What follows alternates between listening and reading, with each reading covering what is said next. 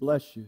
Father, we thank you, Lord, to cover this word with the power of your truth and the spirit of your righteousness. Father, let everything come forth be true. Let it divide into the very marrow of our own souls and our minds. And might we, Father, come to agreement with you in the living word. And might we be activated and excited about you and this word. I thank you, Father. Bring it forth in Jesus' name. Amen. Well, welcome and thank you again for being here with us. I don't think I chased too many people away so far today. That's always a good sign. If you're watching online, thank you for tuning in, and we are so blessed by those of you who write to us and tell us where you're at and what you're receiving, and it continues to excite us. You know how to go online. If you do, you're on watching now, so you've got it, and you can scroll through and even see some of the previous sermons and some other good stuff that's going on. We have been on a journey of discovery of the righteousness of God. For those who are new today, forgive me, but it's hard to go all the way back through all of it, other than to say that we've been building off of the scripture in Matthew 6:33, amongst many others. And this is where Jesus has already told, in his coming off of the Beatitudes, he's already said, listen, the Lord knows what you need. And he says, look at the flowers in the field and how they're clothed with majesty, and this is stubble. It doesn't last very long. Look how much more important you are. He said, you don't need to worry about what to eat. You don't need to worry about what you're clothed in. You don't need to worry about what to drink. The little excerpt that I sent out yesterday said it's time for spiritual math. So we're going to do some of that today. And I put a little conjecture in there, and I said, let's do some spiritual calculations. 1 is kingdom, plus 2 is righteousness, and that equals things multiplied by things, which equals all things. And this is what Jesus says in that scripture. He says, but seek ye first the kingdom of God and his righteousness, and all these things shall be added unto you. Now, he's referring to what you eat, what you drink, what you're clothed with, and he's talking about the basics, but we're going to underline the word added, and we'll get back to that. And I then offered this as well, and I said Miles Monroe had some amazing insight into this Jesus promise. Jesus says that when we do make the kingdom our priority, then there's other things that we have spent our lives pursuing which will turn around and pursue us. They will chase us down. This is a fundamental principle of the kingdom of God. Now, most of you know Miles went on to be with the Lord in a tragic accident a few years back. We had the opportunity for him to be and share with us here in this church. He is a friend. He was a friend. He still is a friend. He's just in another place. And so we want to invoke the mind of Christ and build upon what some have gone before us and shared and be able to grow in that. And today it is my intent that you can grab a little bit more about what it means to seek the kingdom of God and his righteousness. This sounds, simple but difficult. First of all, people have a hard time defining kingdom and righteousness, so they're not sure what they're seeking. And secondly, once you've defined it, then is it something that you have to continue to discover, or do you have it? And in this instance, I want to share with you the concept of the kingdom and of righteousness. So let's break it down a little bit. First of all, for there to be a kingdom, there has to be what? A king. So it's a very obvious evidentiary to us that Jesus Christ is the King of Kings, the Lord of Lords, and this is his kingdom, his government without end. We know from Isaiah that this kingdom is called a government. In God's eyes, it's a government. We also know that it's called a nation and a country throughout the scriptures. It may be invisible, but it's a kingdom that's a country. And this country is a very large nation that has no end whatsoever. There's citizenship in this kingdom, isn't it? We're told that we're no longer citizens of this world, but we're citizens of heaven. We're citizens of the kingdom of God. We may be physically in this world yet, but spiritually, you are also in the kingdom of God. Which kingdom is greater? The kingdom of God. Which kingdom has more influence in our day-to-day lives? If we're honest, the kingdom of this world. Which one do we respond to with greater priorities? Typically, the kingdoms of this world. But to seek the kingdom of God reverses all of that. And it's a different understanding. The Hebrew word for kingdom is mamlaka. Turn to the person next to you and say, mamlaka. And tell them, I'm learning Hebrew. And it very specifically means dominion. So this kingdom, any kingdom, has a dominion. It means it has a sphere of influence, which is typically geographic, right?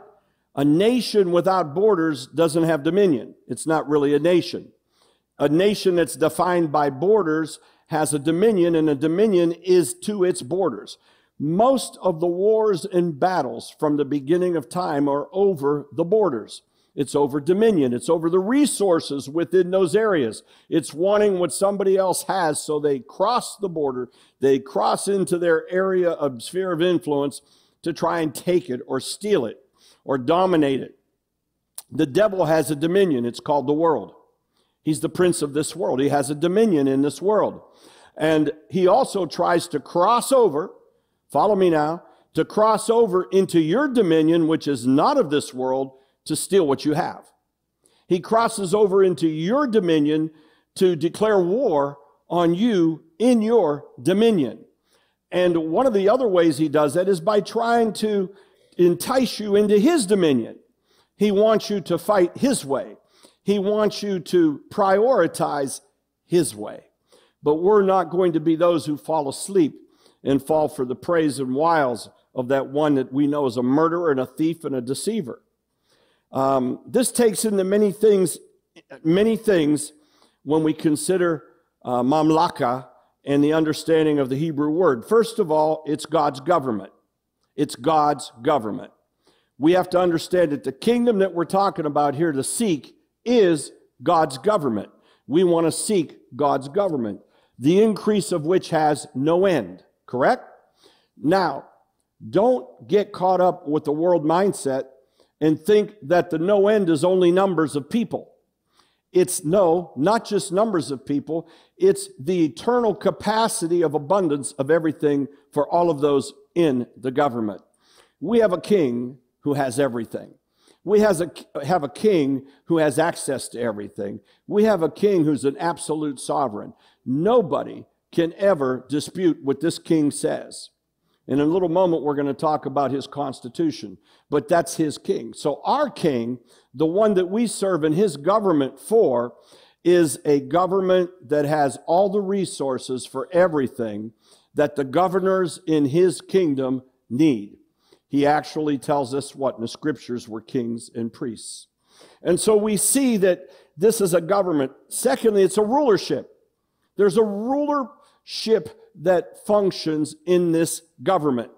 Now, I don't have time, and nor will I diverge back to the mysteries of the spheres of the kingdom. Some of you sat through. There was 25 weeks of teaching that was done on a particular evening, and it's been compiled into a book which is ready to be published. I'm about ready to release it. I've got a few more things I want to fix in it and add to it. But we all have spheres of influence, and those spheres of influence come out of what Paul said. And Paul said in Ephesians 4 and 2 Corinthians in 10, he said that everybody is measured according to the measure of who they are, and we don't go outside our sphere. But within that sphere, we have a very strong influence, not only on each other, but what God gives us. There's a rulership structure that God has in his kingdom. And we also know that in Ephesians 4, we learn about the different offices of the ministry. And it's fivefold, right? The fivefold ministry. He said some are called as evangelists, some as teachers, some as pastors, some as prophets, some as apostles. And these are for the edifying of the body of Christ. So there's 5 spheres in those 5 offices. The body of Christ is a big sphere. And at the head of all of that is Jesus Christ. And everything is in him and he is in us. So it's got a rulership authority to it. He's got his delegations in his government, which are people or creatures that he's created to serve him. There's angelic hosts. And we also understand that within the body of Christ, we are given spheres of influence, first of all, in our families. Secondly, in the places that we go or work. Thirdly, in relationships. Relationships aren't just something we're to take casually. Relationships are given to us as a trust from God to be responsible to one another in the kingdom of God. The kingdom of God, unlike a lot of kingdoms, is very relational. What does that mean? Well, you may not ever meet the person who legislated something that affects your life, but you not only have met Jesus Christ, he's in you and you are in him.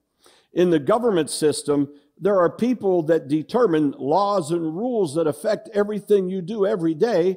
How about when they legislate taxes that you have no say about? And all of a sudden you're paying more taxes. How about when they tell you you can't do this or go there, or you're going to do this, or you can't burn fuels, or you have to plug into this particular thing. And you have laws that you didn't particularly agree to. But in the kingdom of God, those laws aren't unrelational. They're totally relational. God says, not only have I done all of these for you, I've done it for your best God good. It's the highest level of righteousness. And so in the kingdom, there's rulership. In the kingdom, we know that it's dominion. We discussed there's a jurisdiction, and that jurisdiction is broken down into what our sphere of influences is, and ultimately, God himself, the creator of the universe, has it all. And there's an impact here on earth. So in this citizenship that we have, joining a particular religion will not solve our problems. Denominations aren't going to solve our problems. A particular religion isn't going to solve our problems. Becoming something by title only isn't going to do anything for us in our walk with God. We must grasp our citizenship is the kingdom of God. And our citizenship with the kingdom of God is in a personal relationship, a chain that cannot be broken with the very King himself. So we also have to have this mind renewed inside of us that, you know, I attended the temple and I attended a Catholic high school and I attended some other things too. And there were some similarities there. In the temple, at first, in a liberality of Jewish faith, you know, we went a couple times a year. We went when there were high holy days. We went on the Day of Atonement, and we went for Yom Kippur. And, you know, typically it was something we did. We got the day off, not really that I looked forward to be honest with you, other than the food. And, you know, it was long and boring, and I didn't really feel anything. On the other hand, when I attended a Catholic high school, I attended Ursuline locally for 3.5 years. I went there to play sports. I wasn't of the Catholic faith. But in that same end, it was pretty much drilled into everybody there through 3.5 years of religion that I took every day, that we had to take, that, you know, attending church on Sunday and being part of the Catholic faith, if you're not there, you're lost. You need to be there. You need to be there. And you need to go to confession on Friday or Saturday, and you must take communion. And boy, I'm out raising Cain with guys, and then I'm seeing them lining up for confession on a Friday and Saturday so they could go to Mass, and then Monday they're just raising Cain again right along with me. So that seemed to have a hypocrisy to it that I didn't get, because the religious feeling is just that. It's a tradition. It's a ritual. But the citizenship of the kingdom of heaven is a transformation. And we transform into what? Children of God. We become the living children of God. God and his family. It's beyond what can be legislated to us by any system on earth. And it's absolutely being in the security of the kingdom of God. Now, with the kingdom of God comes his righteousness. Seek ye first the kingdom of God and his righteousness. Forget about what's being added right now. Let's talk about righteousness. There's a New Testament Greek word which isn't that important other than to understand what its definition is. It's dikaios, but here's what it means. It's those who are upright, not just standing upright, but upright with moral character, ethical character, doing the right things for the right reasons at the right times, being just, being righteous, and when it's applied to God, conforming to God's kingdom and his laws. God's kingdom and his laws. So it also carries this quality, by the way, when you look at it, that says that the righteous person in the kingdom of God is without prejudice or partiality. Without prejudice or partiality. The prejudice thing is pretty easy for us to find. The partiality gets a little obscured and gray, doesn't it? I find oftentimes that, especially in ministry, that people feel less than something else when other people have a more partial relationship with somebody. And they say, well, he's or she is partial to them. We must understand in the kingdom of God that we have a responsibility in righteousness of God to walk impartially. And that means that even though we have a special relationship with somebody, because of that special relationship, we're not going to favor them over something else or someone else that God gives us to do. That's part of being dikaios, of righteous in God. That's a little tougher for us. Prejudice is easy. You know, you just, if you've got some prejudices, you just got to nail them against the wall and repent of them and get rid of them. But impartiality is a little bit harder. In the Old Testament, now we talked about in the Greek, in the Old Testament, their Hebrew words, tzedek and tzedakah. And these also carry the meaning of righteousness, but they're legal terms. Now, it makes sense that they're legal terms because of the law, but Jesus said, I didn't come to destroy the law, but to fulfill the law. So we don't want to throw tzedek and tzedakah out. In fact, I just want to leave this with you again a little bit. I shared this when Laura Lee and I were with Mosey Madugba and his wife Gloria a couple days ago. And I said, listen, a lot of people don't get a comprehension of really what Jesus did when he fulfilled the law. And he continues to fulfill it. But when you understand the blood, and you understand that the blood of bulls and goats was an atonement, and it was a covering, but it was temporal. It wasn't eternal. It didn't stick. It went from year to year whenever there was a sacrifice. It was Jesus's blood that is the remission. It's the cleansing.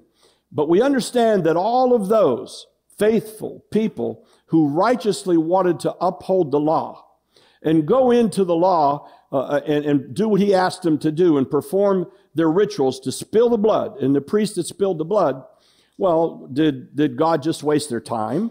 Did God not have a purpose in that? It's as if they had punched a ticket. And the place where they were able then to redeem that ticket was in Jesus' hands when he descended and fulfilled the law and handed those in. And he said, it's by my blood now that all of these coupons and tickets are redeemed for atonement. He fulfilled the law. The promise of the law is fulfilled by Jesus Christ, not destroyed. If he destroyed the law, then that made all of those years that were involved prior to him coming as wasted, useless years, and it would make the God of law to be something that has no purpose, but it has purpose. So we understand that the Hebrew understanding in the law of righteousness is important to us. And there's a judicial process that we read of in Jeremiah 22, 1 Kings. I don't have time to go into it. Psalms 119, Proverbs 8. And it's a source of justice, and it's God himself. And what it is in this judicial process, there's a word for it, and it's legal corpus. And that means the body of law that runs a country. Every country has a legal corpus. Our country has what has become a very complicated legal corpus. The longer a country is around, the more complicated the legal corpus gets. There are communist countries that say they have a legal corpus, but they'll change it at the whim and the will. If the dictator wants to stay in, then all of a sudden the terms that are in the Constitution don't matter, and they're in. And if they're supposed to be trial by jury, but they don't like it and they want to kill them tomorrow, they find out a way to change it tomorrow. The legal corpus is subject to the king. The legal corpus of the kingdom of God has been set down for us starting all the way in the beginning of Genesis and in the last words of Revelation. It's a constitution, in a sense, the legal corpus. It's called Holy Scripture. It's called the Bible. This Bible tells us everything that we need to know here on earth right now about the kingdom of righteousness of God. So we have a legal corpus, and we have an understanding of what God wants us to do. Seek the kingdom and seek his righteousness. And seek the kingdom is to become a citizen of the kingdom. Once you're a citizen of the kingdom, then you've established, but now you're qualified for righteousness. But without righteousness, you can't be a citizen of the kingdom. There's not a dichotomy there. They're not separate from each other. They are mutually requiring each other in order to have substance. So we've established heaven is like a country. It's an invisible country. Nonetheless, it's a country. And we understand that the authority of heaven is the King of glory, the Lord of hosts. He's the king. And we've established that he's put some vice regents in place. There's an angelic structure, and there's also a structure in the body of Christ. God gives dominion to people in certain areas. Now, I've been blessed to go to many places around the world and to co-serve or to serve or to be honored or to bless, to participate in ministry. I always ask the Lord, what is my assignment? I don't want to go in the measure of somebody else's measure.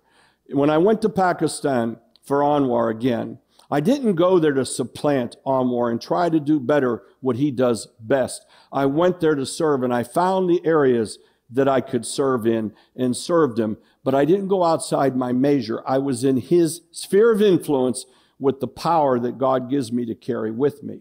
In this house, we have a sphere of influence. As you go out and about with what the calls that God has put on your life, then you are drawing from this sphere of influence to go out with your power.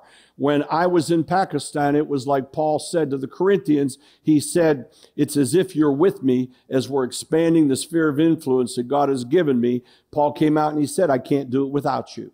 And I say that to you all the time. I can't do what God has given Laura Lee and I and Patty to do without you. We can't do it without you. We do it with you, and we find we're much structure. Now, you have to decide what your sphere of influence is and where you belong. If your decision is based only on denomination, or if it's only based on culture and tradition, or it's based on something historical that passed its time and went by, then you become frozen. You're frozen in time. You're frozen where there's nothing actively happening in our lives. That's why we constantly want to press in for fresh revelation from God, and we want to constantly serve him and be willing to change and transform, because God is constantly transforming and changing things. Here, thank God he is here on this earth, and we all know there's a lot of change that needs to happen. Now, going back on, every country demands righteousness. Unfortunately, righteousness doesn't serve every country. The kingdom of God absolutely demands perfect righteousness. It must be perfect. It cannot have any qualities of injustice. He's a just God in every end. We already know we operate under the Holy Scripture of God, and we have another helper. We have the Holy Spirit. So when there's a question mark, and there's a conviction in our spirit or in our conscience or in our mind about what's right or wrong of God, and we get different interpretations in the Word, right? I mean, I have had people tell me that their pastors in their church have condoned certain types of behavior that when they've come to me, they were confused, and I've shown them in the Word where it's not appropriate. And I've come under attack from that locally, and I've come under attack from that nationally. I've come under attack from people that say that, we don't have compassion and we're not tolerant. Well, it's not a matter of compassion. It's a matter of being intolerant of those things. We don't tolerate them to the sake of conforming to the world at the sake of God's laws, right? And I'm point blank about it. Abortion is not approved by Scripture. Abortion is taking life. Same-sex marriage is not approved by Scripture. Same-sex marriage is giving into the wrong spirit of lust. Homosexuality is an illness. They may not like it. I know they'll attack me, but it's a spiritual illness that God can deliver people from. We understand what it is in Scripture. I'm sorry, but there are certain things in Scripture we must stand on and be strong on. And there are some members and family members that are experiencing problems. It doesn't make that person bad. It doesn't. You love them and you pray for them and you show them the love of Christ. But you do not conform to it and say, God's okay with it. God loves everybody, but he's, thank God that he loves me, but he's not okay with every fleshly thing I do. Because if so, then I become my own God. And then we begin to tell God who he is instead of God telling us what is. And all of a sudden we have a dysfunctional kingdom, a dysfunctional government. The precepts and foundations of the laws of the kingdom of God are immutable. God does not change, so his righteousness does not change. Thank God his righteousness does not change, because then we're secure. We're secure in him, we're secure in faith, we're secure in eternity, in our salvation and redemption. So, let's continue on. We see that there's a close proximity between righteousness and justice. And God, if he does not declare justice, if there's not justification, first of all, is almost the same word as righteousness, right? It says in Romans that we've been predestined. If we've been predestined, we've been called. If we've been called, then we are justified. Justification means we've been made righteous. We've been justified before God, not ourselves, justified before God. We were predestined by God. We were called by God. We were justified by God. And then it says that if we're justified, then justification, righteousness does what? It produces holiness, sanctification. Holiness isn't a process that you can work into. Holiness is the byproduct of being righteous. If you're righteousness in God, then you're holy. What does that mean? It means then you can be a priest before God. You're in a position to be a priest with God. If you're not holy, you can't touch the things of God. You can get all the degrees in the world. You can be commissioned. You can be prayed over. You can go to church every Sunday. You can have all kind of religious ways that doesn't necessarily mean you're sanctified and holy, walking in holiness, if you haven't attained the righteousness of God. Now, we'll get into that in a moment. It's not something that you have to work at. So, we see, unlike many earthly nations, that our relationship to God is absolutely material in how we position ourselves in his kingdom. Righteousness is the positioning of God in his kingdom. The kingdom itself is the disposition. It's where you're at. It's where you're placed. There's a big difference between it. Kingdom is like the administration. Righteousness is the power of the administration. And it's the access to all of the power of his government. So let's say it like this. Seek to become a citizen of the kingdom of God, and then stay in alignment with the government's laws. If you do these two things, then citizenship and obedience to the laws, then everything that you need will be added to you. Wow. What could be simpler? Now let's talk about that a minute. It's not saying don't work. There are things that we can acquire by our own work and we're supposed to do, right? We're supposed to labor. We're supposed to be able to provide. We're not supposed to be slothful. In fact, what did it say in Ecclesiastes? Everything that you set your hands to, do it with excellence. And so sometimes it makes us, a little ODD. We want to overdo things because we want to do them with excellence. I'm guilty of that at times. I just can't let something go done in a little way, so I either don't do it, or if I get involved in it, I'm going to get it all the way done. It's one extreme or the other way. And so in this instance, we understand that when we're talking about moving in the kingdom of God and setting our priorities right, Jesus very carefully used these words, these things, all these things shall be added to you. Well, number one, I don't know about you, but no matter how I work, I can't get all these things. I can't get all these things. You can't get all these things. You'll drive yourself crazy trying to get all these things. Make your list. I don't know what they are. It's probably a very good list. If you're a parent, you want things for your child, right? And if, you're a child, if you're a child who's matured, you want things for your parents. There's husbands want stuff for their wives, wives for their husbands. There's things that you need to do and you want to do. There's things that cause you anxiety because you can't achieve them, you can't get them, you can't fulfill it. And guess what? In your lifetime, you most likely aren't going to do everything that you want to achieve on your own. But Jesus says, do these two things. Establish your citizenship in the kingdom of God and his righteousness, position with God, and then all these things shall be, now underscore, added to you. You're working, God's taking you further.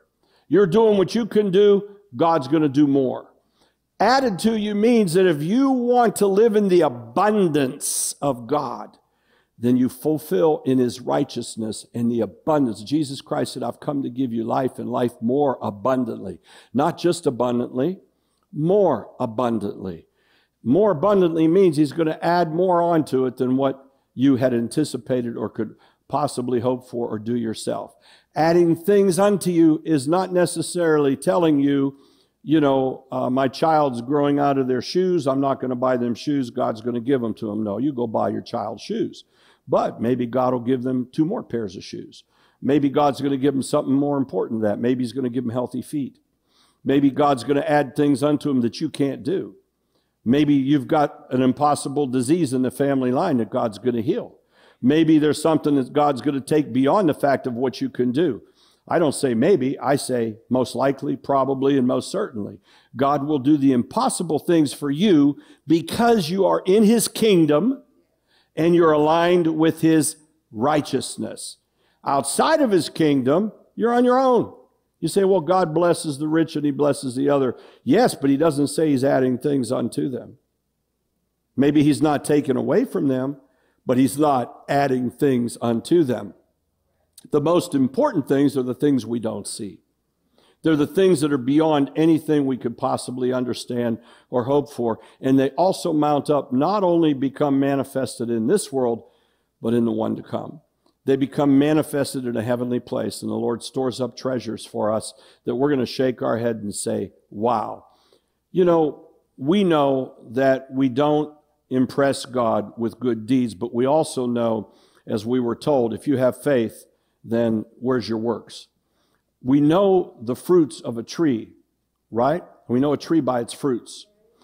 There are fruits of righteousness, and fruits of righteousness are the good things that we do, and not necessarily looking to be acknowledged for them.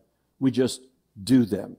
And most typically, they require your time, your attention, sometimes your finances, your resources, and it's all about setting priorities. And that's what this finally boils down to. Seek ye first. What's your priority? Is your priority your own needs, or is your priority seeking first the citizenship of the kingdom of God and the righteousness standing with God, and then he adds all these other things to you? Or is your priority your other needs first and then God? Now, there's a very large denomination that took odds with me some years back, because I took odds with them, and they literally had a poster, and they had this structure that came out, and they wanted all their pastors to use this structure, and basically what it says, God first, right? And then it said family, and then it said service to God. I said, wrong. I said, you've got it upside down. I said, it's God first, service to God, and then family. I know a few people that have bought into that, and they said, well, when I get my family all situated, I'm going to step out for God. 30 years later, they still haven't stepped out for God, and their family's still not situated. And I see people nodding their heads. You cannot let the things of this world get between you and the priorities of God. And you say, but Pastor, you don't understand. You're talking to the wrong guy. Jeannie knows. I walked away from everything, and I didn't even understand righteousness. I just had the fear of God. He just called me, and I answered. I was like Gideon with my head in the ground. He said, you man of valor. I said, me? I'm a man of nothing. And God said, go. I said, I'm going to go, but I don't like it. And it wasn't even right in my heart. And I didn't see the love of Christ for years. I didn't understand the love of Christ. You lose your family. You lose your business. You're marked. You're thrown out. You don't belong anywhere. You don't have electricity. You don't have water. You don't have food. You don't have a vehicle. You lose everything in the love of Christ. I'm not going to Christians say, Jesus loves you. Really? Jesus loves me? Jesus loves me. How come he loves me so much that when I was in the world, I had everything I wanted? I thought. Right? So we need to understand priorities. And priorities, we have to make a mental decision about our priorities. There will always be things that come up to distract us from the things that God wants us to do. And my wife and I have come to the place where when the phone rings and we know it's of God, and even though we had something else planned, we say, okay. And almost all the time, it doesn't fit with our schedule. All the time. But I was gonna, yeah. But I'm in the middle of, yeah. Okay, Lord, I'll go. But you want to go with the right heart. So you say, what's my assignment? What is it you want me to do? I want to stay within my sphere. None of this matters or works if you don't go to the Word first and make the kingdom of God and his righteousness the priority. But when you do, then all these other things, the things of what? The things of the kingdom. The thing that the kingdom has, which has what kind of quality to it? Abundance. Everything in the kingdom is abundant. It never runs out. It's never diminished. It's never less. It's never impotent. It never has less potency here than here. What God gives is totally potent and able to do whatever you need to do, and then beyond so, as long as we seek the kingdom of God first and upstand in his righteousness. So let's move on. I have a little bit of time left, and then we're going to have some prayer. So these are two priorities for us, kingdom and righteousness. Let me establish this. Remember we did the study on the mystery of the spheres? And I told you that the spheres have a horizontal and a vertical relationship. The horizontal is it's ever increasing. It's the body of Christ. It's moving out. And within it, there's a direct correlation to what God is using us as. Are you the eye? Are you the ear? Are you the toe? Are you the foot? Are you the tongue? We're just doing symbolic of the body of Christ. We all have functions that are positioned by God, vertical and horizontal. It's the same thing in the kingdom of God. You have the horizontal relationship. That's the kingdom. It's dominion. It's the dominion of God. It's his government. Now, it's unfair to him to put a linear line on it because he's everywhere and everything. But let's just say it's a total sphere of anything that encompasses everything without end. But within it, you then have the vertical relationship. It's called positioning. The way GPS works is that it gets a global view from a satellite of the entire earth and everything that is known on that earth that's been recorded. And then it takes longitude and latitude, breaks it down into seconds and microseconds, and positions whatever it is that's right there. It used to be some years back when we were going to move some dirt, you had to get out, and you didn't even have a laser back then. You had to set your marks and set your surveys, and you go out with the bulldozer, and you had to be skilled enough to peel enough of the dirt off and try to get your levels within reason. But now they have GPS positioning built right into these machines. I was operating one last month. I didn't even know how to turn the stuff on or off. And I just turned it off and went back to the old way and said, I know how to do this. I don't know how to do that. He says, well, you should learn to do that because it's perfect. I said, well, good news about dirt is you don't always need to be perfect. Dirt is dirt, so I'm okay with it. But its GPS comes right into the controls of the bulldozer. And it skims it and moves it and runs it by itself. By itself. GPS positioning. Righteousness is the same way. Righteousness operates in you by yourself. It's the longitude, the latitude of God in the kingdom of God. You're in the right position with God, no matter where you are in the kingdom, and it keeps you perfected. It keeps you right in the stead of what God wants. That's why Jesus says, if you're in the kingdom, you're a citizen of the kingdom, and you are operating in righteousness, all these things are going to be able to be added right to you. Look at your righteousness as alignment with God, right? You get a brand new set of tires on a brand new car. You go down Raccoon Road, which God knows they need to fix those holes, and you smack your tire in there and that thing's wobbling the next day. And you say, dang, brand new car, brand new tires. I heard something. Is it out of alignment? Did I put a bump in the wheel? Is the tire, got a lop in it? What's going on? You're out of alignment, and it bugs you until you get that wobble back out of there. It's the same thing with the righteousness of God. We know when we're out of alignment, and if we don't know, we need to ask the Holy Spirit to show us all the time if you're stepping out. Because when you're out of alignment with God, you're out of position, and the abundance doesn't flow. The things don't flow. That means you can keep working with God. It doesn't mean that you're not saved. I also don't preach once saved and always saved, because the Word tells you there are those that can fall in and suffer the second death. There are things that could happen with people will trade away their redemption and salvation. I've seen it happen. Unfortunately, I didn't like it. I saw it happen with a couple people who I knew wantonly walked away from God, and they died tragically in their sins. All you could say is God's grace. But I couldn't preach at their funeral and say they were saved because it wasn't a testimony that I could hold on to. But in this instance, when you're walking in the Lord and you begin to wobble, it's time to get alignment and to get straight with God so that the abundance will flow. And we see that in this, we are called both as priests and as kings. Can we go to 1 Peter 2:9 quick? Well, let's go to Revelation 1:5. Revelation 1:5. And I'm just going to break it down. To him who loved us and has made us kings and priests to his God and Father. To him who loved us and has made us kings and priests to his God and Father. Kings and priests.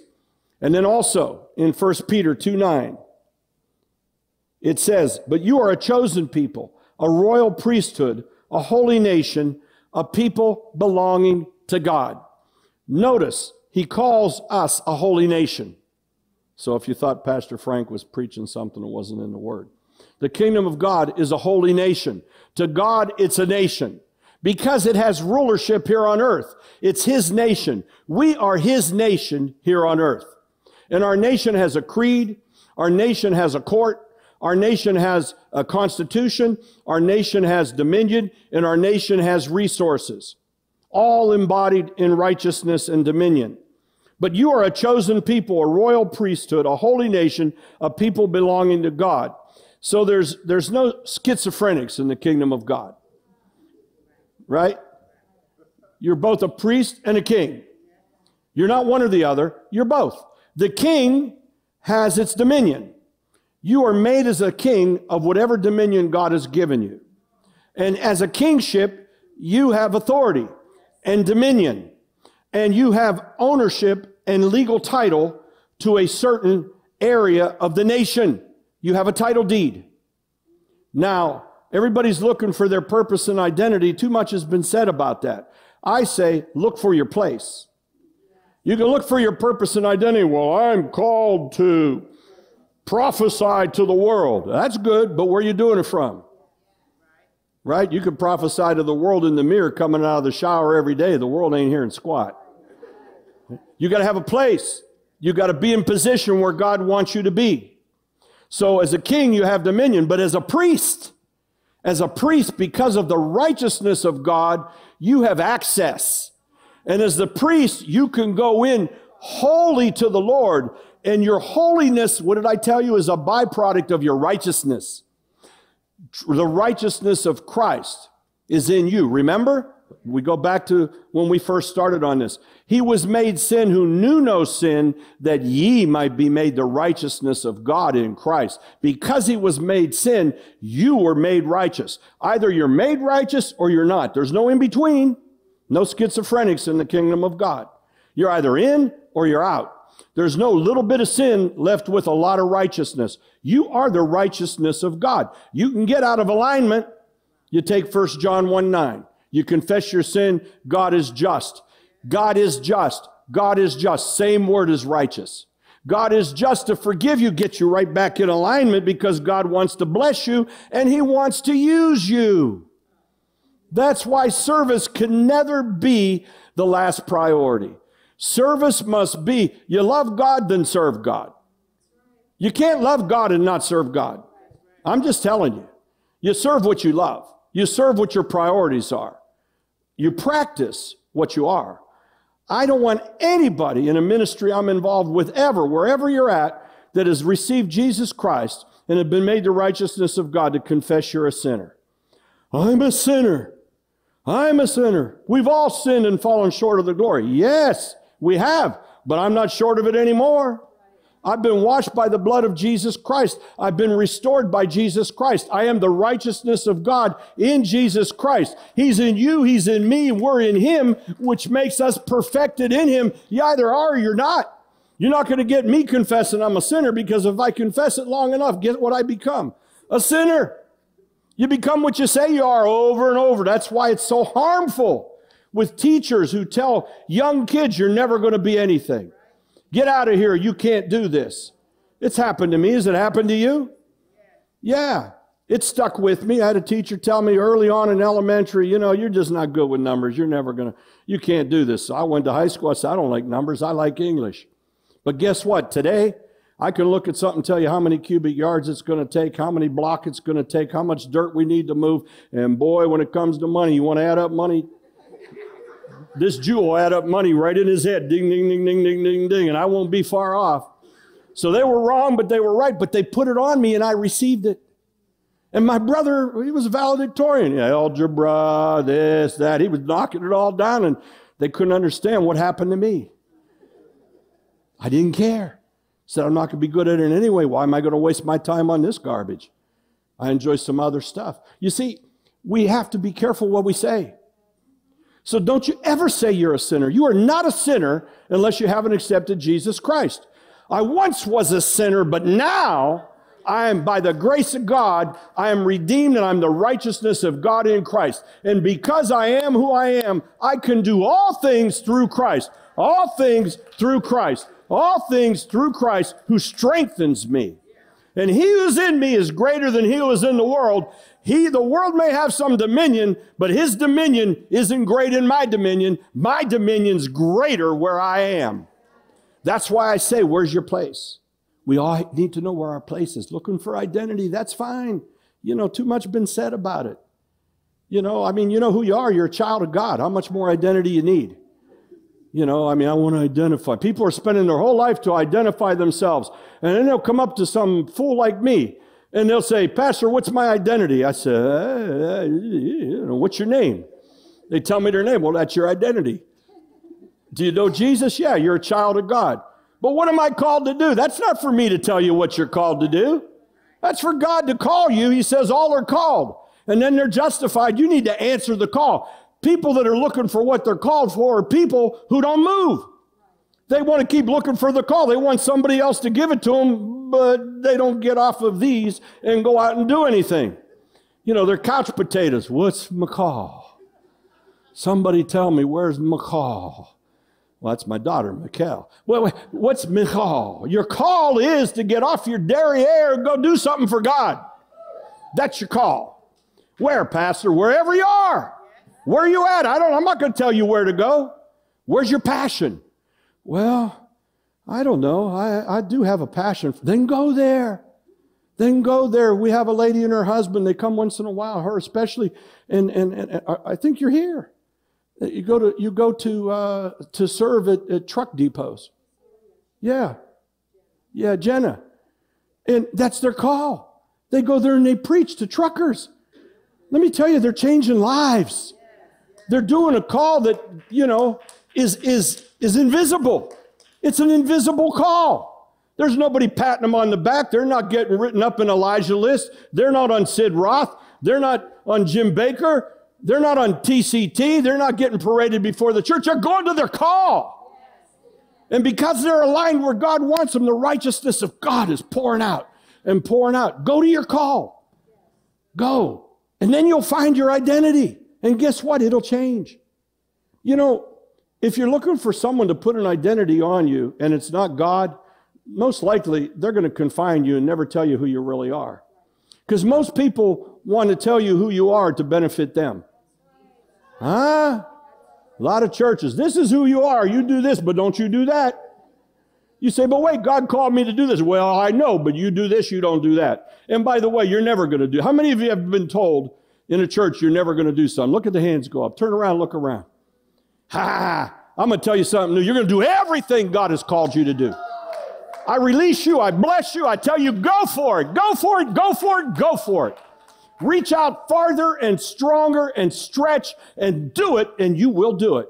And then it always feels good to look at the ones who told you couldn't do it. You go, God laughs with you. Okay, it's not arrogance to say, woo, woo, woo. Yeah. The purpose of a priest is to keep people related to God. So you're a priest of the King. I'm closing on this. As a priest, you have a relationship with God so you can have a relationship first and foremost with yourself. We want to be priests to other people. We need to be the high priest of our own soul first, right? We go to God and say, God, get it right, man. It doesn't take a whole lot, right? We're in the airplane. I'm minding my own business. I got my iPad out. I'm writing. And right before the door closes, my phone rings and somebody calls me and tells me somebody said such and such and such and such. And I said, you know what? The door's closing on the airplane. I can't talk right now. Don't you know the devil was trying to steal that 2 hours and 20 minutes from me and writing? And I was like, I said, no, you're not going to steal it. You're not going to steal. I'm not going to let you steal it. I said, whoever said that's a fool, whatever they had to say is foolish, and I'm not going to give it the time of day. You say, Pastor, it's not good to use that word fool. Guess what Paul called the Corinthians? Fools. He called them, worse than that, idiots. He said to do such a thing is foolish and you're an idiot. It's stupid. He said it was called stupid. It's okay to call things that are done what they are. It's just that we don't hate them for doing it. So I went through that 10-minute little ordeal. And I said, okay, Lord, I forgive them. I don't want to, but I forgive them. And we'll deal with it Monday. And then I went back. And after a little while, then my wife looked over and I was like, went down for about 10, 15 minutes, got up, and I was refreshed. All things were new because of righteous alignment with God. I was incapable of it in myself, but I had to get aligned back with God. I'm closing with this, and we'll pick this. But are you liking this? Okay. I'm liking it. I'm learning a lot. Bless God. I thought I understood the righteousness until this last series. I said, my God. You know, one of the hardest things for us to deal with is to keep our position with God when it's very personal. It's very easy when it's impersonal, right? Boy, when it's personal, when it's your child, when it's your grandchildren, when it's your spouse, when it's your life, we tend to lose it. We tend to get anxious. We tend to worry. We tend to say things later on we don't mean to say. We do things we don't mean to do. And at the end of the day, we end up with this sin consciousness. Remember, a couple weeks ago, I dealt with sin consciousness and righteousness. Sin consciousness is what fell when Adam and Eve betrayed God. Sin consciousness tries to come into us all the time. It has no place in us. It must be dealt with in the mind. Sin consciousness and that condemning spirit tries to bind us up from being the source and the resource to set ourselves and our loved ones free. What you must fight the hardest for is not to allow that condemnation and sin consciousness come into your own heart, first of all about yourself, and secondly about your loved ones, because its intent is to paralyze you. It's to hold you in a grip so that you're not flowing in the righteousness mindset of God. You want your identity? This is who you are. You've been redeemed. You've been bought by the blood. You are full of grace. You have all the wisdom to have the mind of Christ. You can do anything and everything. All things are possible with God because you are His righteousness. And the best news about it is, as I entitled the blast last week, God said, if I want to do something right, I better do it myself. And so He did it with Jesus Christ. You can't louse up salvation. You can't louse up God's grace. You can't louse up your righteousness. You are righteous in Jesus Christ. He will never forsake you. He will never leave you. He will never turn His back to you. He will always love you. No matter what condition we're in, to our very last breath here on this earth, all that is punching your ticket to the very next world, where your righteousness gives you perfect standing for the rest of eternity. You are God's cherished treasure of life. He loves you. He loves you so much. We all know He gave His only begotten Son. But He hasn't quit loving you just to save you. He's loving you to give you abundance. He is more impressed when we say, Lord, here I am with all my faults. Use me. Than He is by people that say, look at me. Here I am. So, it's good news for those of us who get wounded, who get lame, who get hurt, who get offended, who have wayward children that we're reeling in. They will come in. They shall come in. The righteous shall see their words come forth. Oh, I've got some great scriptures on righteousness to use with you, Lord willing, next week. It's going to excite you when you really put yourself in that word. When you impart and put yourself into that word, then you begin to find your identity in the Word of God.